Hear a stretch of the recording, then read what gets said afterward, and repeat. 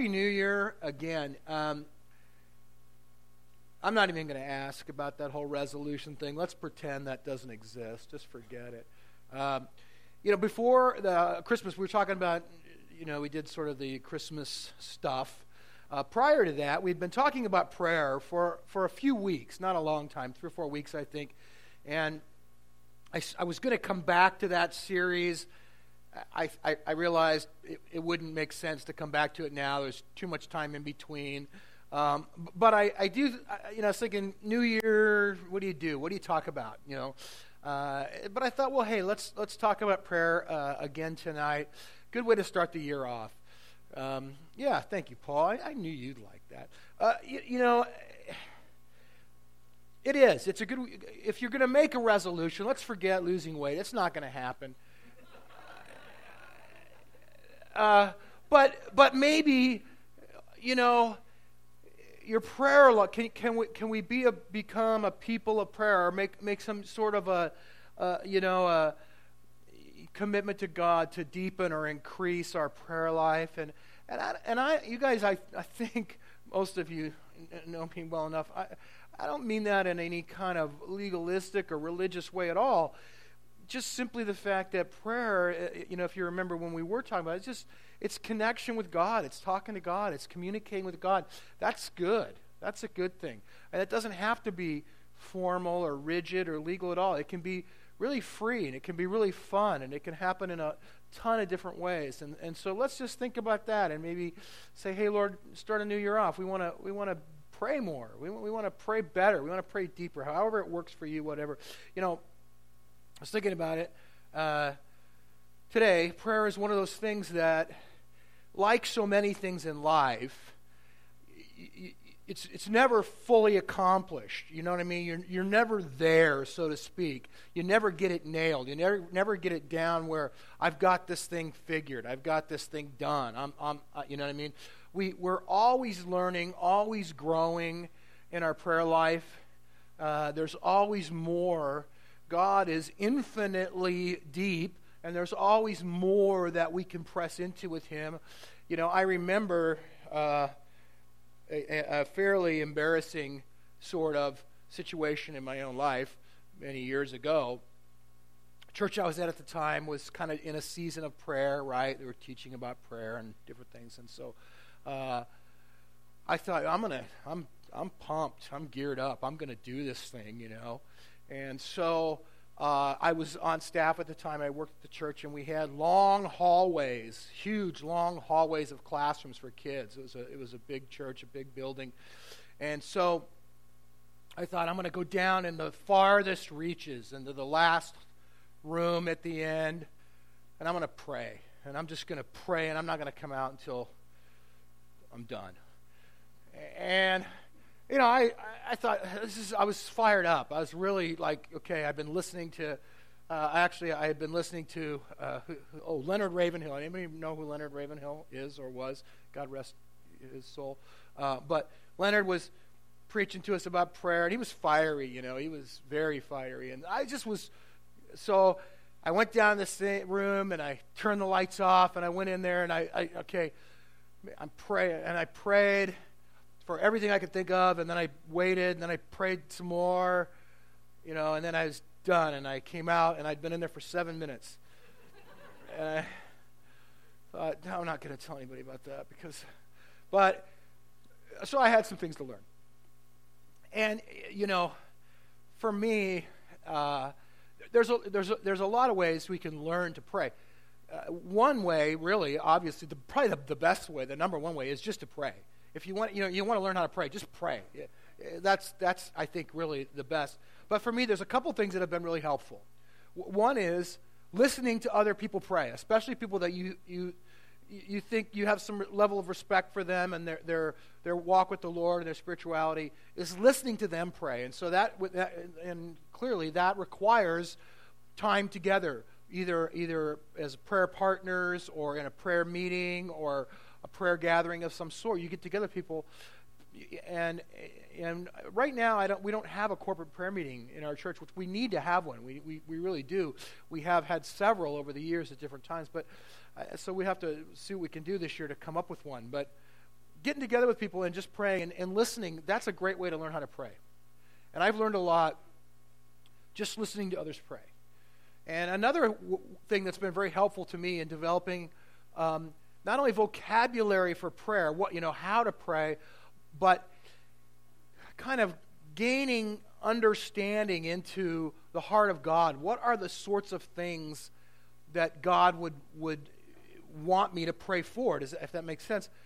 But the way I've done that is there's a lot of prayers in the Bible that are recorded for us. And reading those prayers is really, really helpful. And reading them and then praying them, and maybe not word for word, but maybe taking some time to study them a little bit and kind of analyze, what is this person praying about? What are they praying for? What's inspiring them? What are they saying? And looking at those things. So that's what I want to do tonight. And again, I think we'll be fairly brief tonight, maybe take some time for ministry before we close. But, there's a number of prayers in the Old Testament that are really good. And then in the New Testament, we have obviously in the Sermon on the Mount, in Matthew, we have what we call the Lord's Prayer, which is really Jesus' instruction to his disciples on prayer. And then in John 17, we have what I like to call the Lord's Prayer, which is, prayer of Jesus for unity and for the body of Christ and for us. That's a great prayer to read and study. And then through the epistles, there are a number of what we call apostolic prayers, prayers that different ones of the apostles prayed, mostly Paul. There's a few others, but primarily Paul. And so I want to look at one of those tonight. Two of my favorites are in the book of Ephesians. Ephesians is probably, I don't know, it might be my favorite book. I don't know, maybe. I like it a lot. Sometimes it's my favorite. But there are two great prayers in there, one in chapter 1 and then one in chapter 3. And I want to look at the one in chapter 3, the second one tonight, which is the other one, the one in chapter 1, it typically is my favorite one, and that's the one I like to pray and think about the most. But tonight, I titled the message, Prayer of Love, because in chapter 3, Paul has a prayer of love. And interestingly enough, the word that came earlier at the end of worship about God loving somebody who fell in love, it very much is in sync with what I want to share from this prayer tonight. So I thought that was encouraging to me. Thank you very much.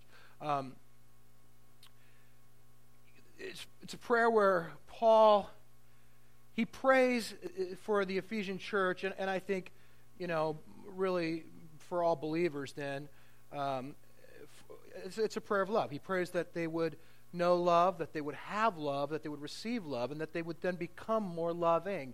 And it really is a precious prayer, a precious thing to consider. So let's do this. Let's pray. And then we'll look at Ephesians 3 and Paul's prayer there. So, Lord, open our hearts tonight to receive from you and to be transformed by your word and by your presence and by your Spirit in such a way that we would not only receive what you have for us, but then we would become what you hope in your heart for us to become in you. That we will be changed and transformed. Allow your word, Lord, to just seep into our lives, into our spirits, our souls, our hearts, and become very real to us. In your name, amen. All right, Ephesians 3, and I'm going to start at verse 14 through 19. This is just a prayer that Paul prays there. And he says, "For this reason, I kneel before the Father, from whom every family in heaven and on earth derives its name. I pray that out of his glorious riches he may strengthen you with power through his Spirit in your inner being, so that Christ may dwell in your hearts through faith. And I pray that you, being rooted and established in love, may have power together with all the Lord's people to grasp how wide and long and high and deep is the love of Christ, and to know this love that surpasses knowledge, that you may be filled to the measure of all the fullness of God." The love of God is one of those themes. Obviously, it's huge in the Bible. It's recurrent. It's a predominant theme all the way through the Bible, that God loves us, He loves me, He loves you, He loves the world. God so loved the world, He gave His Son. In 1 John, John tells us the love of God is so prominent, so big, that in fact, God is love. He says God is love. So, question. What is your image of God? When you think of God, the first, what comes to mind? What is your image of God? Is it love? And here's why I ask. Because our lives are shaped and formed by a variety of things. One of the things that shape our lives are our own histories. And what I found, is I've had the chance now over the years to interact with a lot of people, is very often that our own personal histories and the way that we've been formed will be projected into and onto our relationship with God. And so sometimes, if you haven't been loved appropriately, loved adequately, if you haven't been loved enough, if you haven't received love from other people, you begin to project that onto God, and you think other things, and you have an image of God that's other than God is love.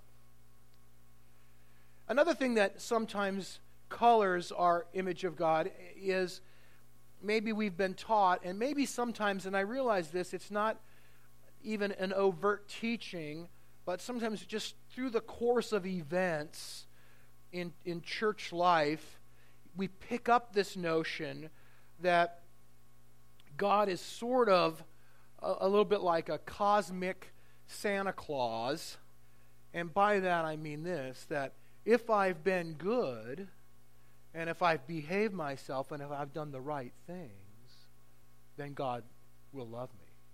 But if I've been naughty, if I've been bad, I've misbehaved and not done the right things, then God's attitude towards me might be something less than loving. It could be that God's upset, angry with me, that He's leaving me outside somehow, that He's, judgmental towards me.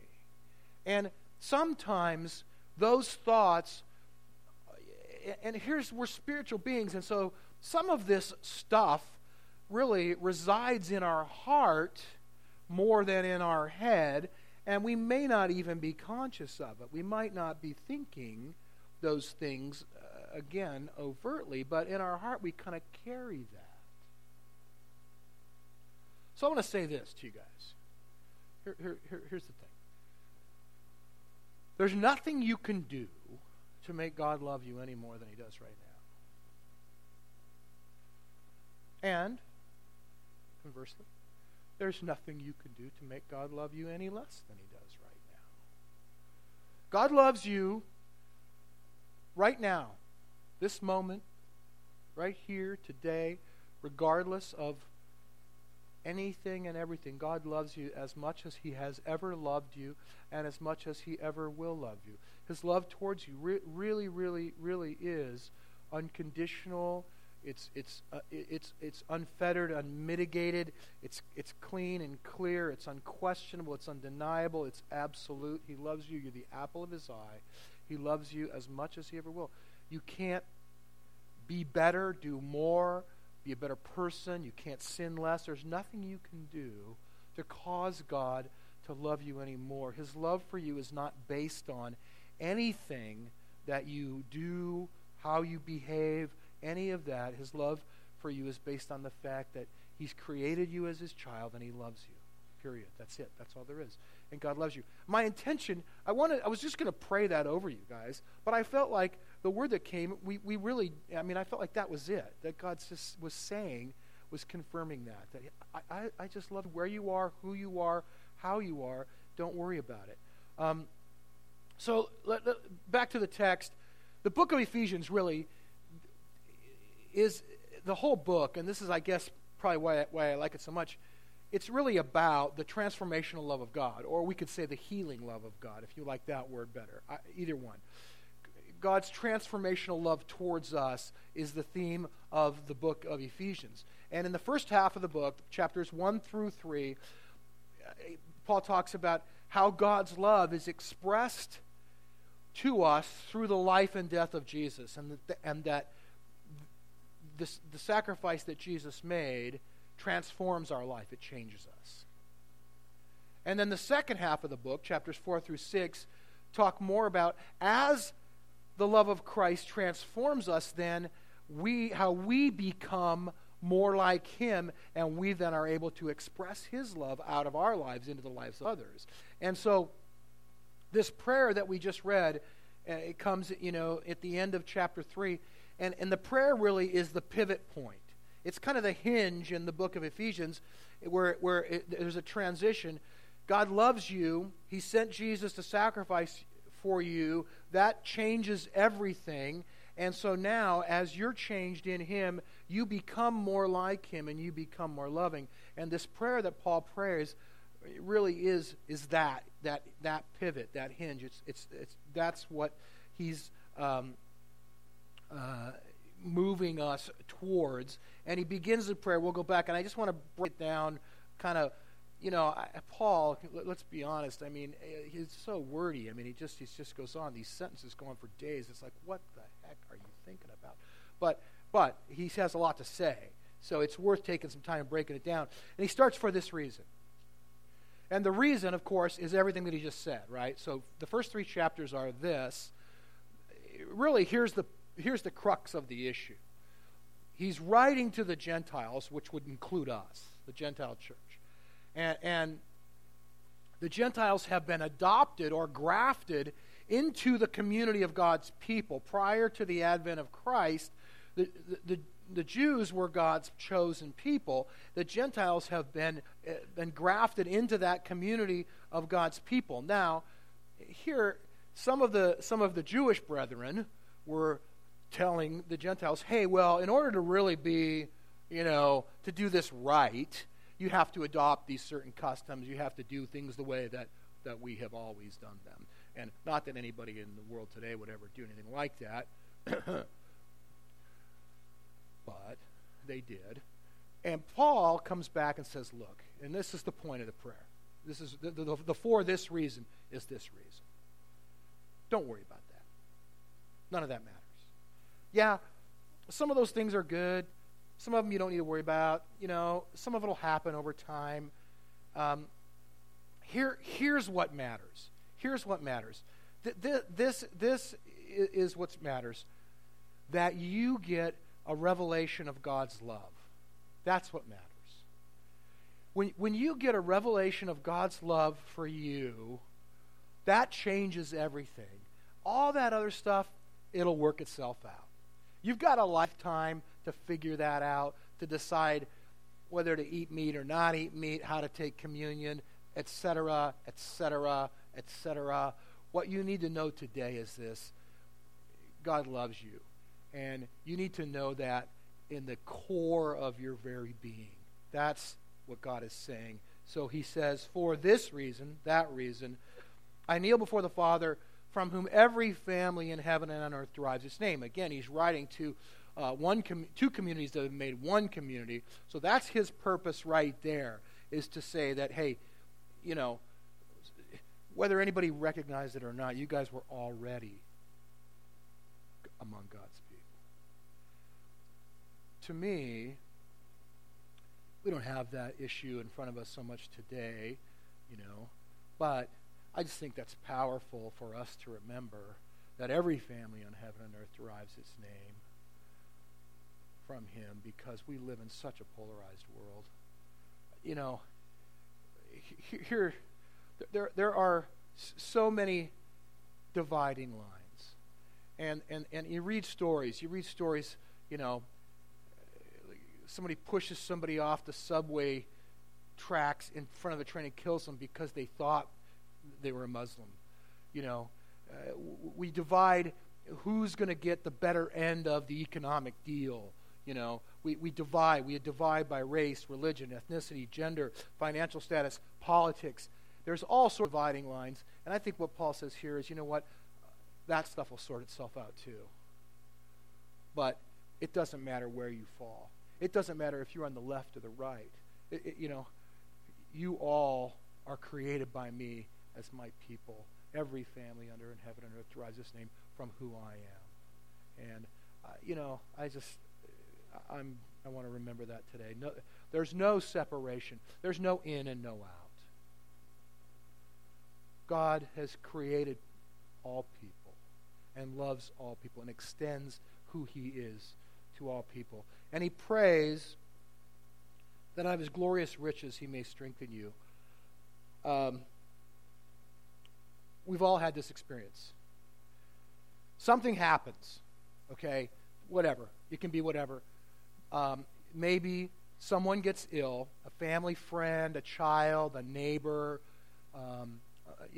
and they have to go to another part of the country for treatment or whatever, and there's medical bills, and you want to help. And so I know people who have started foundations and started funds to raise money for that. You've all probably participated in that. Maybe a hurricane or an earthquake, there's some disaster, whatever, something happens, and here's the point. You want to help. You'd love to be able to help.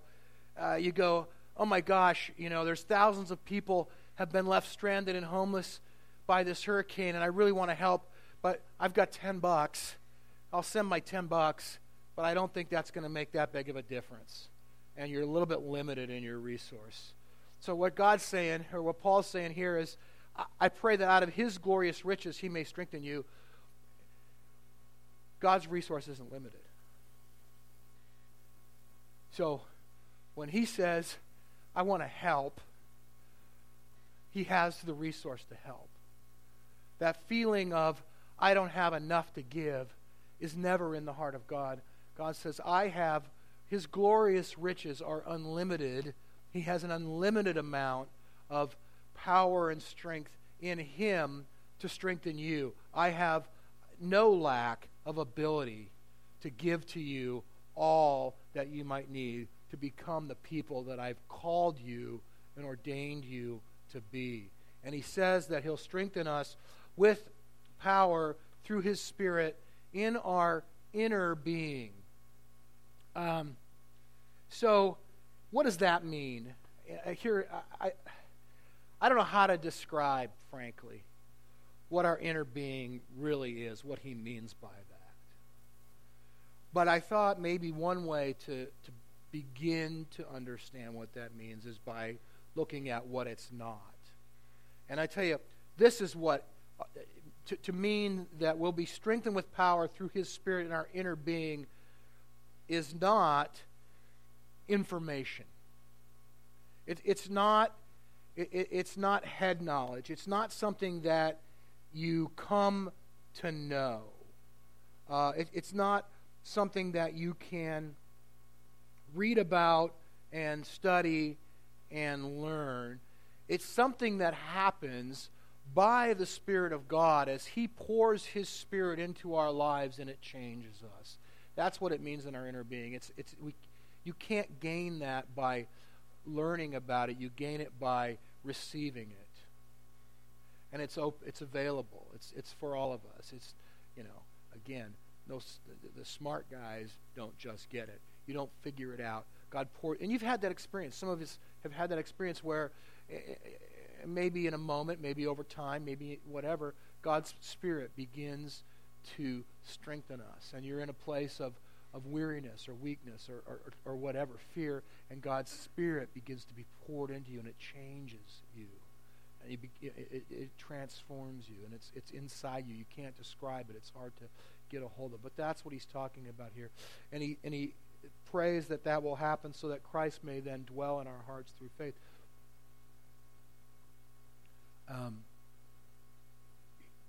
The notion is that Christ will make his dwelling place, his home. There's an old hymn, I think, My Heart, Christ's Home. Is that right?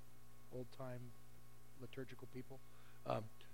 He'll make his home in our hearts. He'll set up shop there. He's going to move in. He's going to live there. It's not, he doesn't visit us. It's not part-time. It's not once in a while. He moves into our hearts.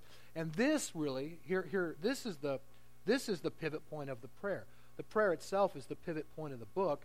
This phrase, that he will dwell in our hearts through faith, this is the pivot point of the prayer, because this is where Paul begins to say, okay, the love of God is being poured out into you in such a way that now it's going to be poured out through you into the hearts and lives of others. We become more loving because God is love. We don't become more loving by trying to be more loving. That won't work. Some of you have tried that. You know that. You try harder. What happens? You screw up, right? That's what we do. We're just people. You become more loving by receiving God's love. That's how you become more loving. You receive it, and all of a sudden, you don't try harder to be more loving. You just are.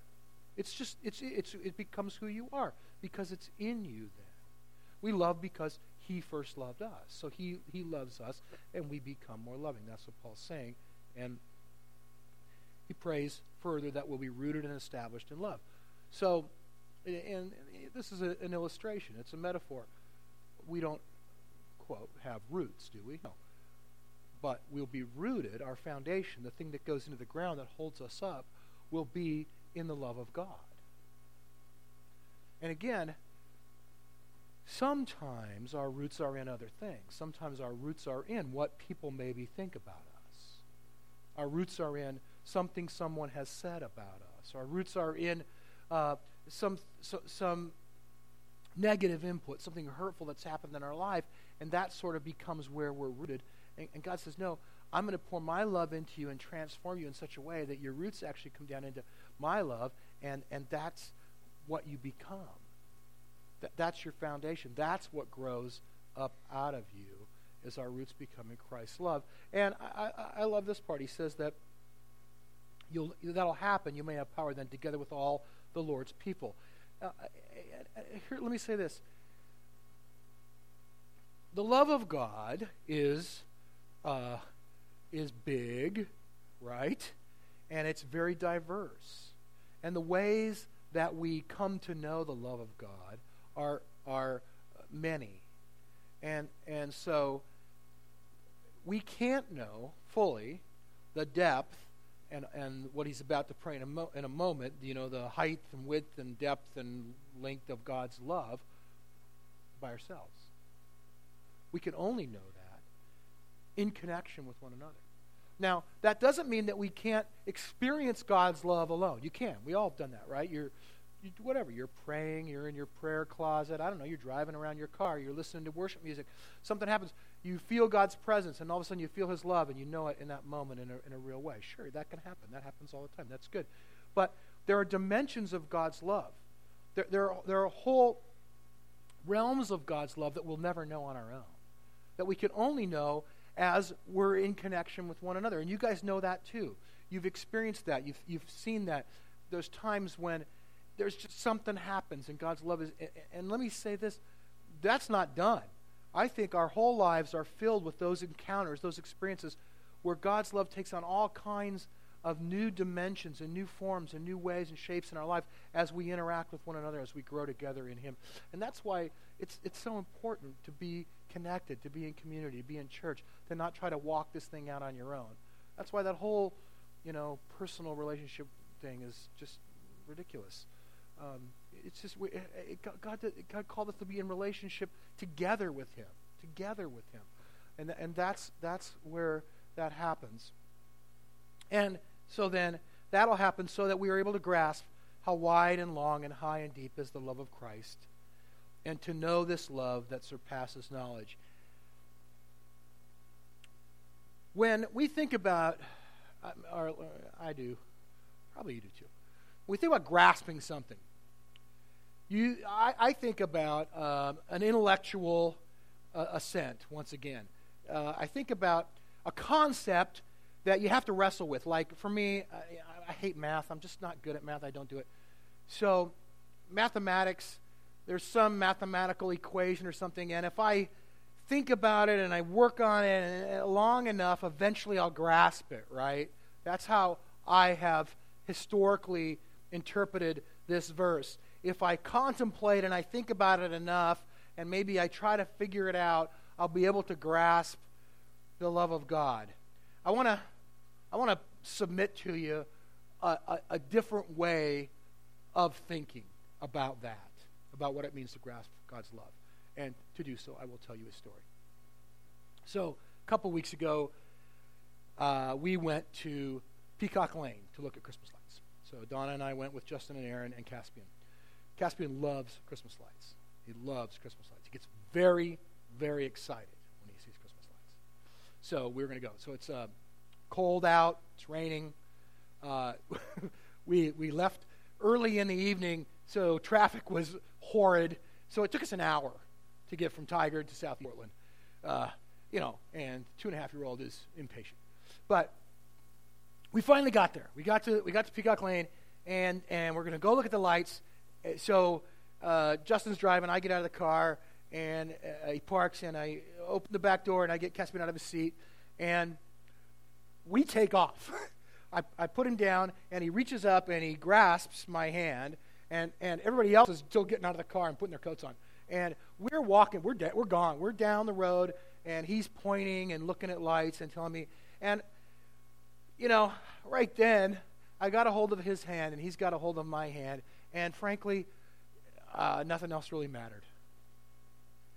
That's us. And so I thought of that when I read the text.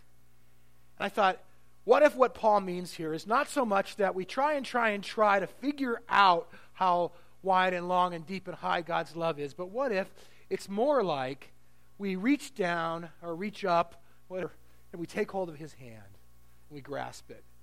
And that then begins to reveal to us what God's love is like. And that's just, for me, that was really helpful. I submit that to you guys.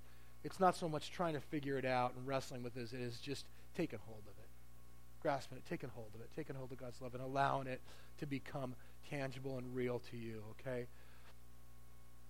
Look, at the end of the day, it's got to mean that. It's not, you can't figure it out, all right, because he says that. He says, to know this love that surpasses knowledge, that's weird.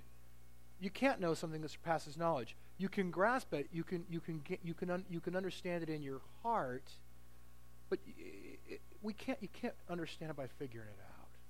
You can study it and ponder it all day long, but until it becomes real to you, it's never going to make that much sense. There's two places in Scripture that Paul makes statements like this. Here, and then in Philippians 4, he talks about the peace that passes understanding. There's love that goes beyond understanding and peace that goes beyond understanding. And again, those are not things that we can figure out. Those are things that we experience. And this whole prayer is a prayer of Paul for the people of God to know that love of God in that way. And he concludes it by saying this, that you may be filled to the measure of all the fullness of God. When that happens, and you know that love in that way, you're not lacking anything. You're not missing anything. And the only way you'll ever have the measure of all the fullness of God is as he makes it known to us. And so I'll close with this, and this is what I, really felt like New Year, start here.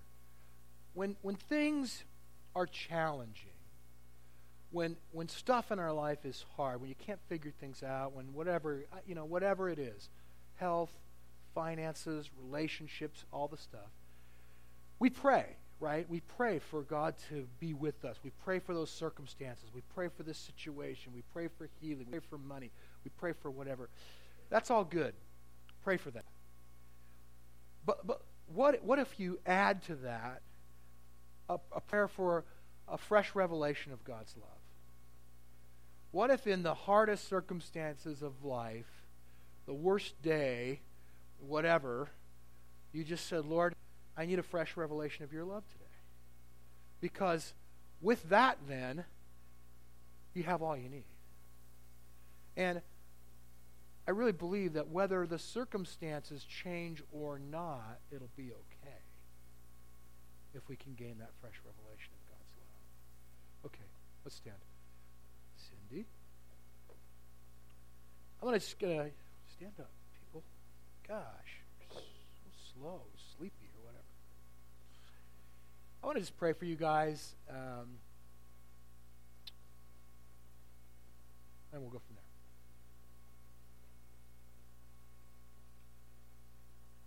Lord, I would ask tonight that your Holy Spirit would come and rest upon us, that you would give each of us a fresh revelation of your love. Pray, Lord, that